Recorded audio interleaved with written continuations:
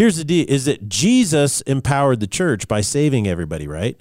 And so he started the church by dying on the cross. So all the power for the existence of the church is in Jesus. But how often does Jesus actually show up and control his church? You know, when he stands up and says, okay, I want everybody to go eat pizza today. Right. You know, everybody's going to have to wear these clothes and you have to sing these songs. That's never happened in 2,000 years, right?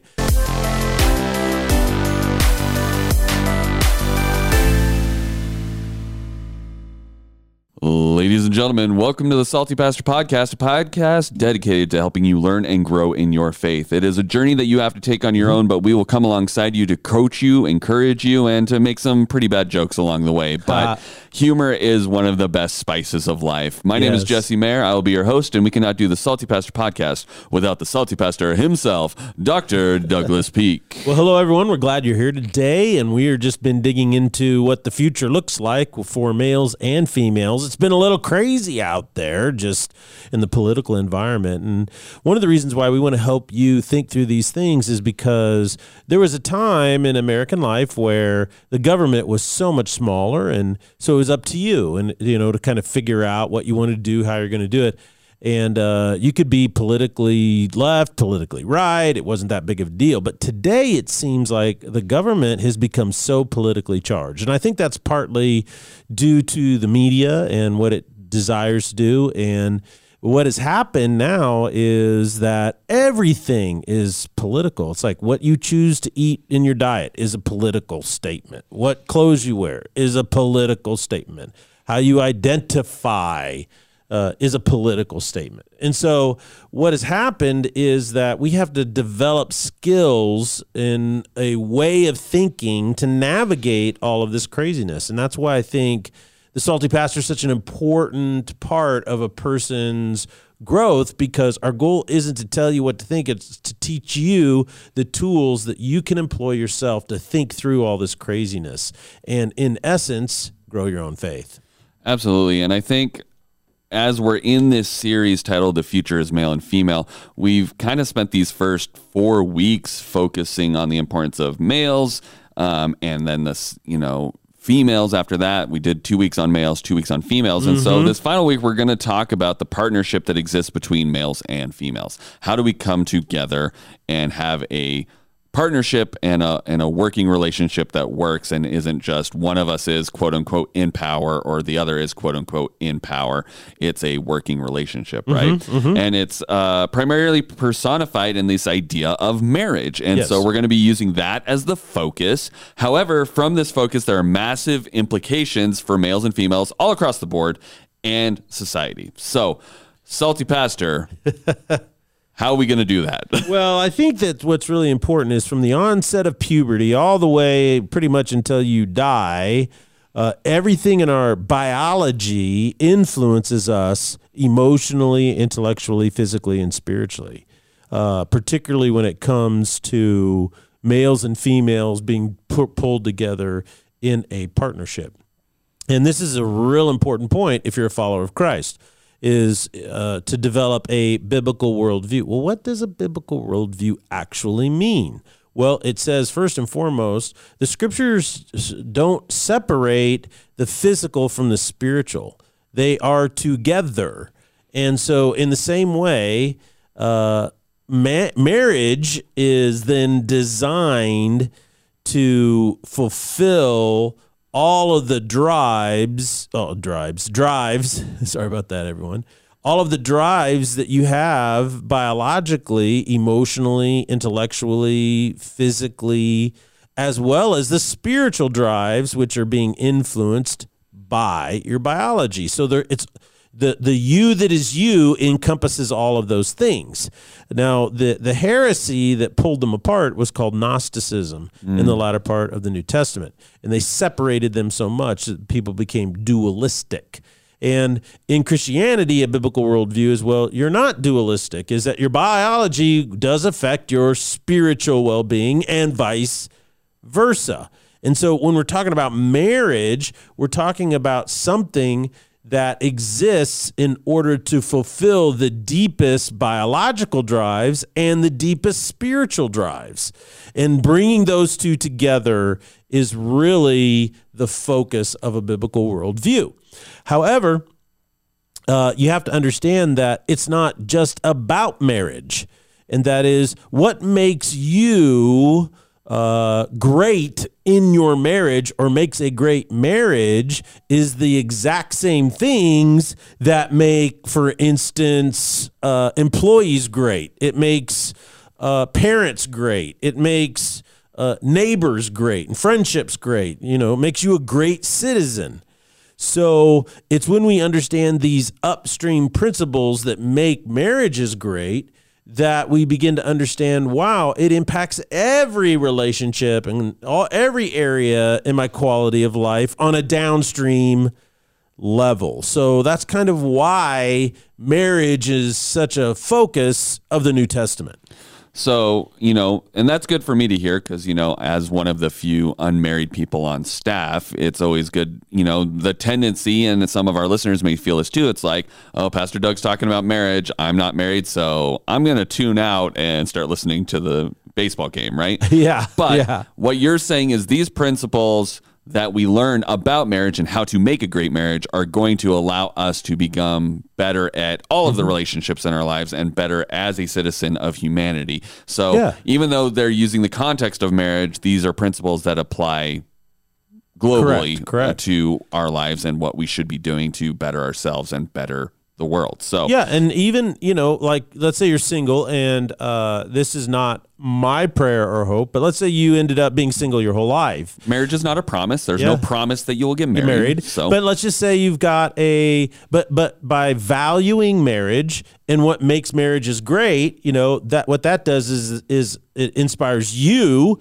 to continue to grow and be transformed, right? Right. And then that process, so let's say you're focusing on marriage, and even for some people it never happens, the benefit for you in every other area of your life is incredible. So, it's, if you take marriage and then you denigrate it, right, or you look down on it, then you don't reap any of the benefits of valuing it in your life each and every day across the board. Right. Absolutely.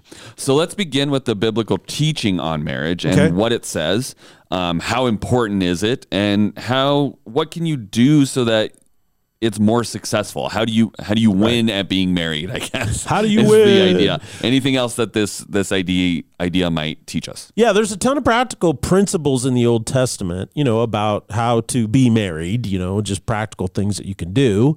There's a tremendous amount of teaching in the New Testament about the way to approach it and the way to think and behave and the values you should kind of endeavor to have in order for it to be more successful. In the first place, we won't get through all of it today, but the first place I'd like to start is in Paul's teaching to the church in Ephesians in chapter 5. The latter part of chapter 5, he starts from verse 22 all the way to the end of the chapter, verse 33. He talks about some things in marriage that are really, really important. So why don't you read those, and then I'll comment on them. All right. So Ephesians 5:22 through 33. Wives, submit to your own husbands as you do to the Lord.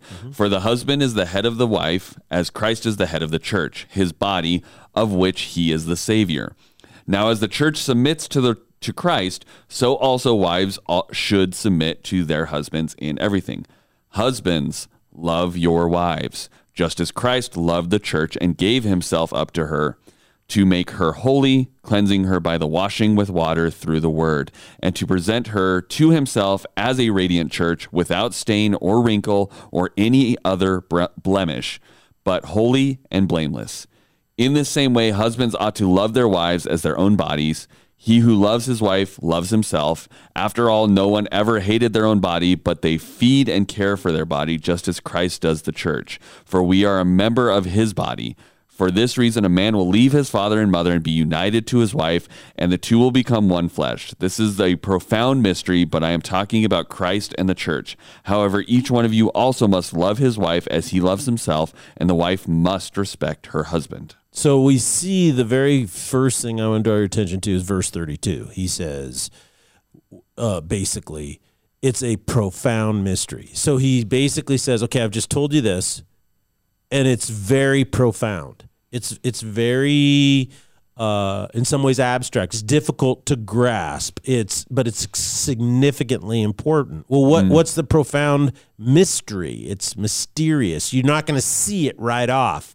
It doesn't make sense if you look at it with just worldly eyes. And he says, well, this profound mystery I'm discussing is actually not how to be married. He's saying, I'm talking about Jesus and the church.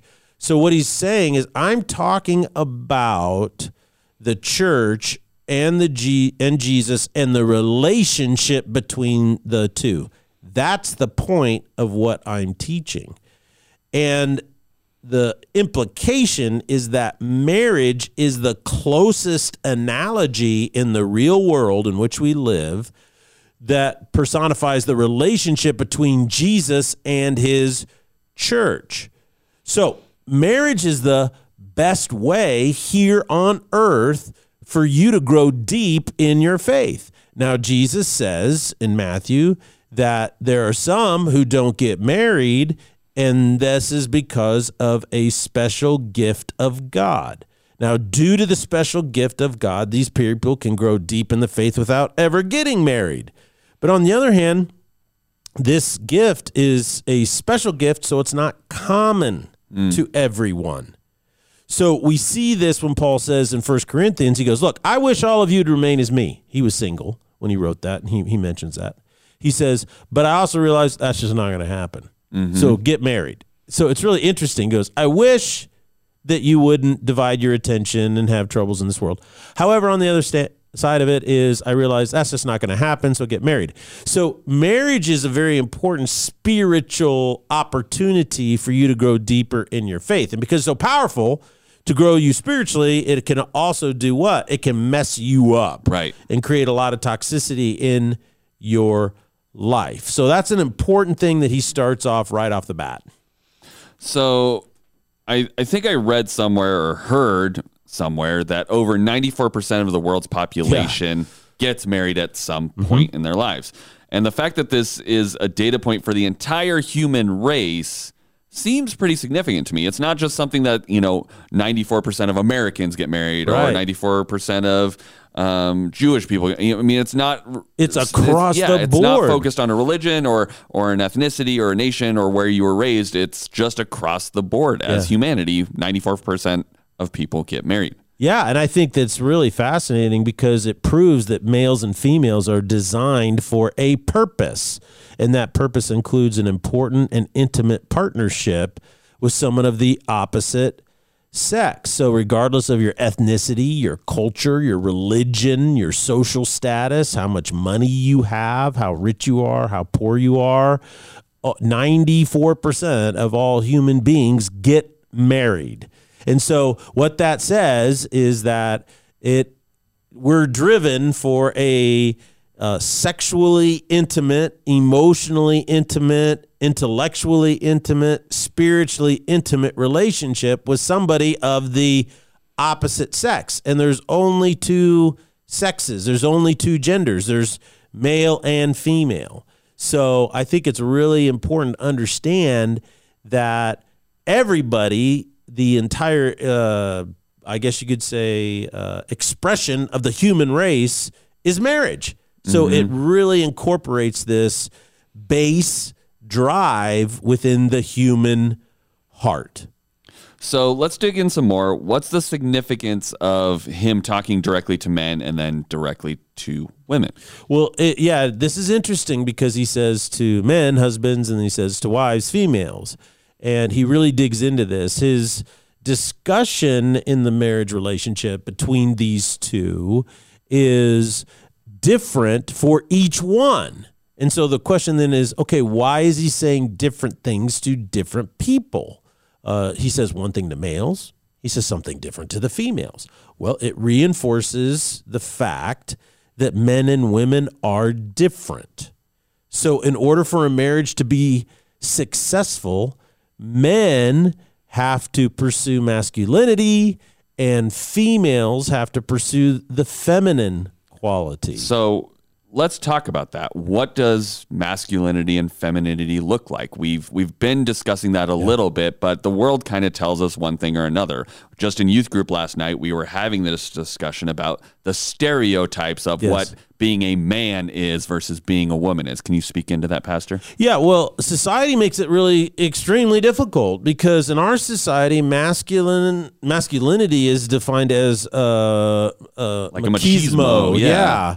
And it's about sexual conquest. It's about violence. You act violently and aggressively towards those who don't respect you. It's about, being ripped, being big, oversized.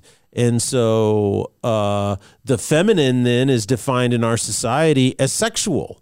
Why is it that anytime a female talks about female empowerment, she's posing naked? She's revealing her sensual side, and that's female empowerment. You don't see memes, or you don't see things on social media. You don't see women who are leading our culture who are standing up and saying, holding up a baby and saying, "I've raised these children." That's female empowerment. It's really interesting to me, and that's because our society is sexualized the feminine. Now, is this new? No. I mean, if you go back into the first century when Christianity was birthed, is that in the Roman Empire, they had all of these temples dedicated to the pagan goddess Diana, and she was a fertility goddess. And in Ephesus itself, the biggest problem the church had there is that was the center of manufacturing for the little figurines of Diana. Okay. And the figurines of Diana were of a female who was naked at her chest, and then she would have anywhere from 50 to 100 breasts on her chest. And that was the figurine, the idol that represented Diana, the fertility goddess. And so you can go on the internet, Google Diana, and you'll see these figurines. They're very, very popular, and everybody don't do had it them. at work. Yeah, don't do it at work. But what happened is that there were temple prostitutes. There were people that went and performed in the temple to just have anonymous sex with different people. This was very common. Just like it's become very common today in America. I mean, this is. Isn't this the definition of Las Vegas? You go, they call it Sin City, and they go and do all of these things. And so what has happened is society in this process and all of our media, particularly young girls and young boys, basically says masculinity is machismo and feminine is sexual. So this is a perfect example why having a biblical worldview is so significant and so important. It says, I'm going to define what it means to be a masculine man or a feminine woman based on what the Bible defines male and females, not what the world's definitions do to warp the purity of those truths. So the words used to describe the relationship between Jesus and his church are really, really significant, okay? The words that interact between Jesus and the church are words like grace, redemption, love, mission, purpose, empowerment by the Holy Spirit, guidance, adoption into the family, a new name, new creation, sacrificial love, freedom, and more and more and more. So is there anything negative about those words? No, there's nothing negative about them. But those words have nothing to do with big muscles and machismo or the size of your figure in a bikini. Right? On the feminine. It's not about sexualization, and it's not about machismo and violence and dominance. See, the relationship between Jesus and his church is about redemption and second chances and grace and fulfillment and restoration and healing and freedom and all of these types of things. So when males and females act according to their design that God has put within them, that is a reflection of their nature and culminates in marriage. The purpose of marriage is to bring out all of these types of qualities. It's to bring out redemption and love and grace and mission and freedom and healing and restoration. So it's very important to know that these are the things that are required for you to walk in your authentic self, to know who you truly are and who you are meant to be. You can't discover as a guy who you really are if you're walking in machismo and trying to prove your sexual prowess in, forcing yourself on women or people in situations. You're not going to discover your true self. You have to walk in this notion of protection and love and mercy and redemption. I have to walk in it as a man, and then I have to figure out how to take responsibility to see it happening in the lives of the people around me. That's how I become more masculine, and that's how I become more my authentic self. For women, you have to understand that the goal of discovering your authentic self is not going to happen when you manipulate your relationships, or you try to control your relationships, or you use sex and sexuality and charm to get what you want out of relationships. These hinder your authentic self. They don't enhance so you need to find these really healthy relationships in a marriage, and you have to invest these things that make it healthy, not toxic. And then what ends up happening is you discover more of your true self. Is it easy? No, because we're very fallen creatures.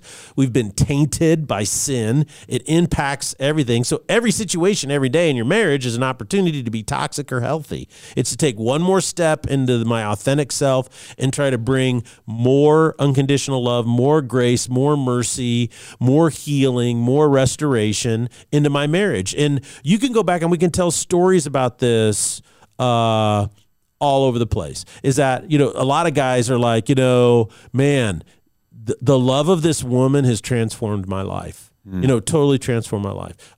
There's stories of women all the time. You could see, sometimes you see them on social media, you see them write about it, stuff like that. They tell their story and they go, I got married, it was super toxic, and I had some kids, and I was a single mom, and then this man came into my life. And I wasn't ready to trust. I wasn't ready to anything. And now this man has healed my heart and is raising my kids. And you see, so things could be toxic, but oftentimes we need this relationship to experience the healing that we need. Well, and I've heard Pastor Harv talk about that in some people that he's done premarital counseling with. He's talked to them and said, your future spouse is there to help heal the hurts that you suffered prior. Yeah. Like, that is one of God's gifts in your spouse, is they are there to help heal those things. And that's exactly what you're talking about. We see these different things that are healed. And you've talked about this over and over again, but it's when you use the world's definitions of anything,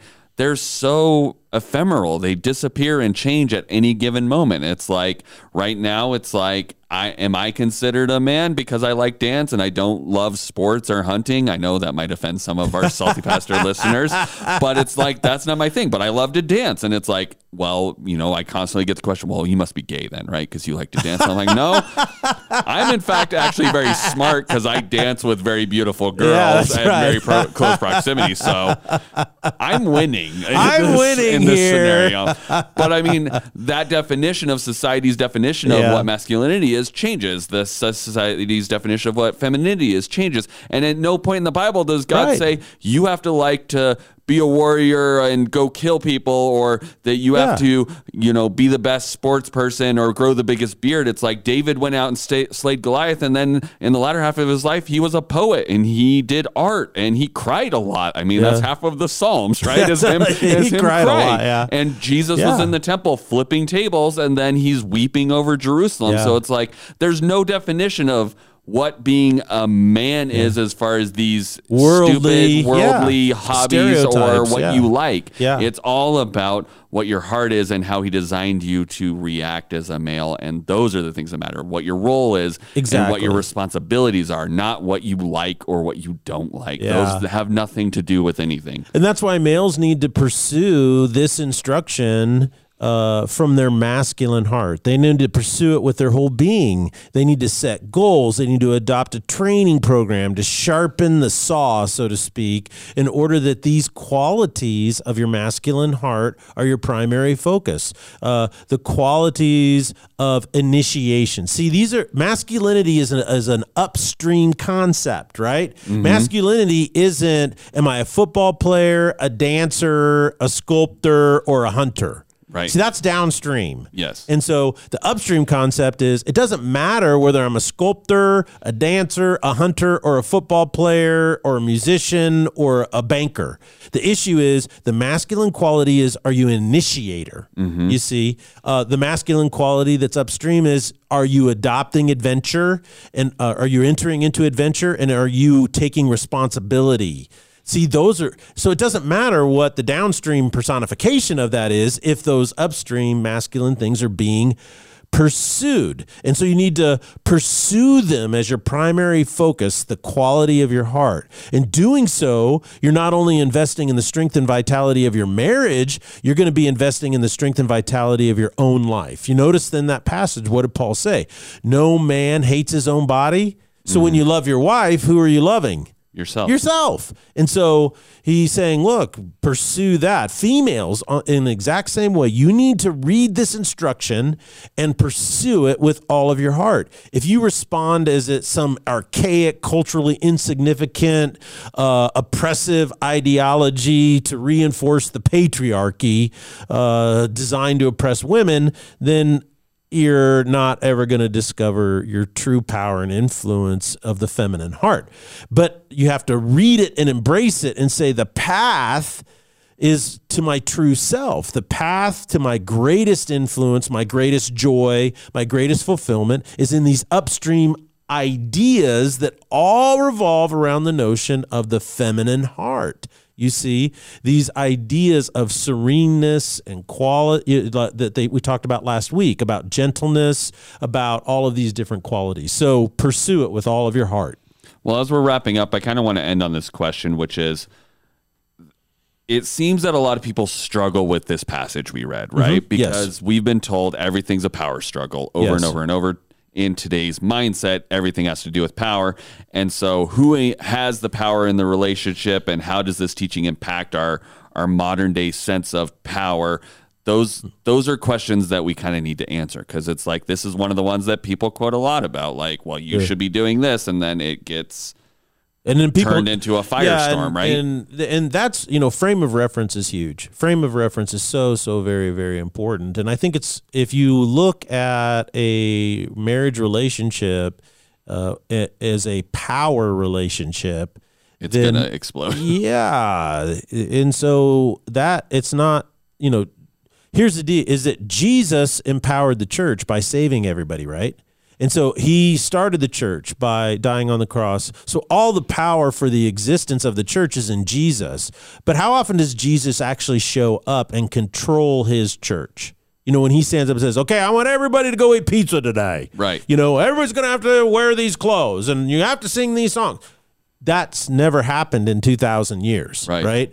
Now, the Holy Spirit leads individuals and guides, but does Jesus ever show up in the sky and say, my church do this? Right. It's really interesting about how this is, because it's not a power-structured relationship. And it's hard for us to not think that way, because Karl Marx made every relationship a power thing, and it's been drilled into our heads for the last 75 years in public education in our society, and everything's about power, right? Every relationship is about power.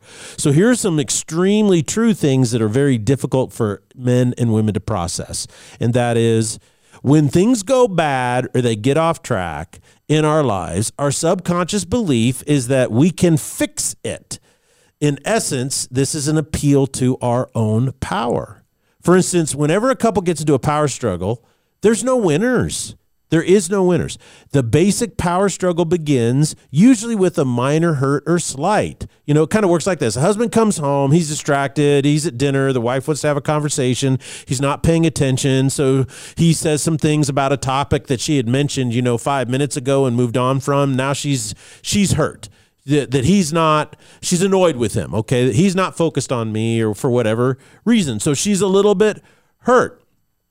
And so what happens is she says something annoying, or she's like, I'm going to do something, I'm going to jab him or say a criticism, you never listen to me, or you right? And so there's a hurt, and she speaks out of that hurt. And so the other side of it is guys, a man is sharing with his wife the frustrations he has at work. He's just venting, probably, maybe some emotions. He says he's going to quit and walk away because he's sick of the politics. Well, her first response, might be a little bit of fear and say, well, you can't do that. How are we going to eat? Well, then he gets all mad and annoyed at her. He yells at her. You don't think I can provide. You're always disrespecting me. You're always on. He gets up and walks off. He's like, I'm not doing this anymore. As you can see, it's always hurt where power struggles begin. It's always in the hurt. And then it turns into a power play. She spends her time thinking about how to get her husband to focus on her and give her the attention she deserves. He, on the other hand, starts thinking about or doing things because he feels like she's not respecting him like he deserves. This is called a power struggle. The goal is one person is attempting to force the other person to give them what they want or need. And here's the truth. You have zero power. You have none. It is an illusion. It does not exist. The reason you get so angry at your spouse, so disappointed in your spouse, so upset and emotionally disconnected from your spouse is because you believe you have the power. You have the power to control another person. You have the power to change them and mold them into what you want. We want to exercise power because we are hurt. And this is why salvation, the gospel message, is so important. It's why it's critical. You see, there's so many people out there who want to follow God. They like the idea of God, and they're following him without ever being redeemed or saved. They say, well, God's got some good ideas and some great morals, and so I'm going to go out there and follow them and become a better person. But in my opinion, that's the most frustrating way to live because it's never going to happen. You're never going to realize these things that you want to become because the ultimate truth is you've never accepted, and the fact is you're dead. Mm. You're dead. Dead things cannot produce living things. And the whole point of the gospel is you're dead. And I rose from the dead so that you could be made new and alive again. You must be born again. It's not a good idea to be born again. It's not preferable to be born again. It's not like, well, on a really good day and things are going right and you're really walking in the zen of your life, man, and you're thinking, wow, this is a new thing and I'm born again. No, you must. There's no equivocation in that word. You must be born again. You must be made a new creation. You must acknowledge the fact I'm completely dead. I have no power. So what happens is gospel is what makes marriages possible because you start off with saying, I have no power. I'm dead. And God then moves through me. This is why marriage is so important. It is the real world arena to practice, not practice how to get what you want, but how you can submit yourself to Jesus, align yourself with him, and then you'll see his power begin to move through you to elicit great change. And the masculine heart is how guys align with the power of God moving through them. The feminine heart is how women align with the power of God moving through them. And I'll say something very controversial here.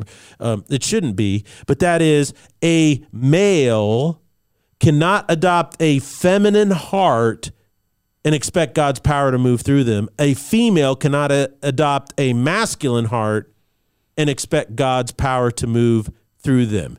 It just won't work. Well, we'll leave that as a thinking thought.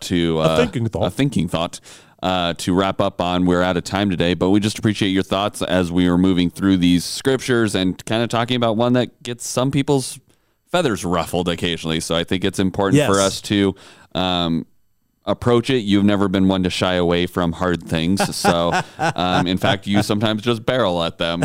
So we really appreciate you talking about these, Pastor. And we're going to be talking more about marriage on Thursday when we get into some practicality and why it's important and what happens in a society when you devalue marriage. So we appreciate you guys joining us today, and we'll see you on Thursday here on the Salty Pastor Podcast. Blessings.